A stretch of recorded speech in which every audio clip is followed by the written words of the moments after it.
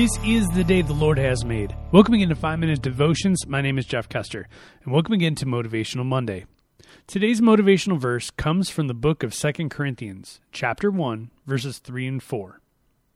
Blessed be the God and Father of our Lord Jesus Christ, the Father of mercies, and God of all comfort, who comforts us in all our affliction, so that we may be able to comfort those who are in any affliction, with the comfort with which we ourselves are comforted by God.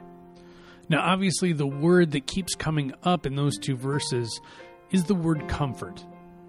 Now, God comforts us through his love and compassion towards us, but it also relies upon us to comfort those around us, whether it's our friends or family members, those who God has placed in our lives.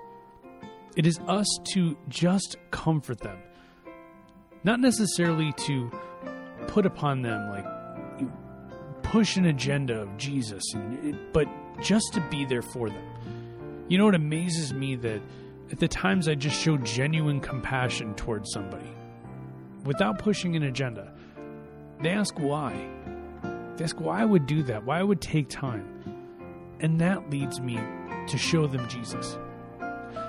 Often it's not Jesus first. It's comfort and compassion to those around us. You see, that's what Jesus did. He showed people comfort and compassion first, and then pointed them to God.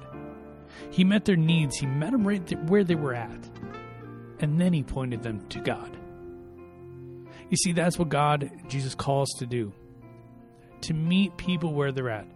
To show comfort, compassion to each and every person, whether friend or family member or neighbor or whoever God has placed in our lives. And then by showing them that comfort and compassion, then pointing them to God.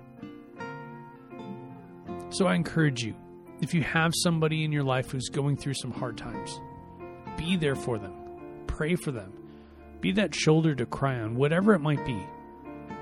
Show them that comfort and compassion, and then point them directly to Jesus. Let's pray. Heavenly Father, thank you so much for the people you've placed in our lives at this point in time. And they're in our lives for a reason.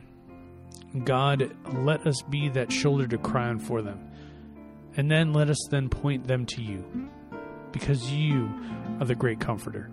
It's in your name we pray. Amen. Remember, you are a loved child of God. How are you going to echo Christ today? We'll see you next time.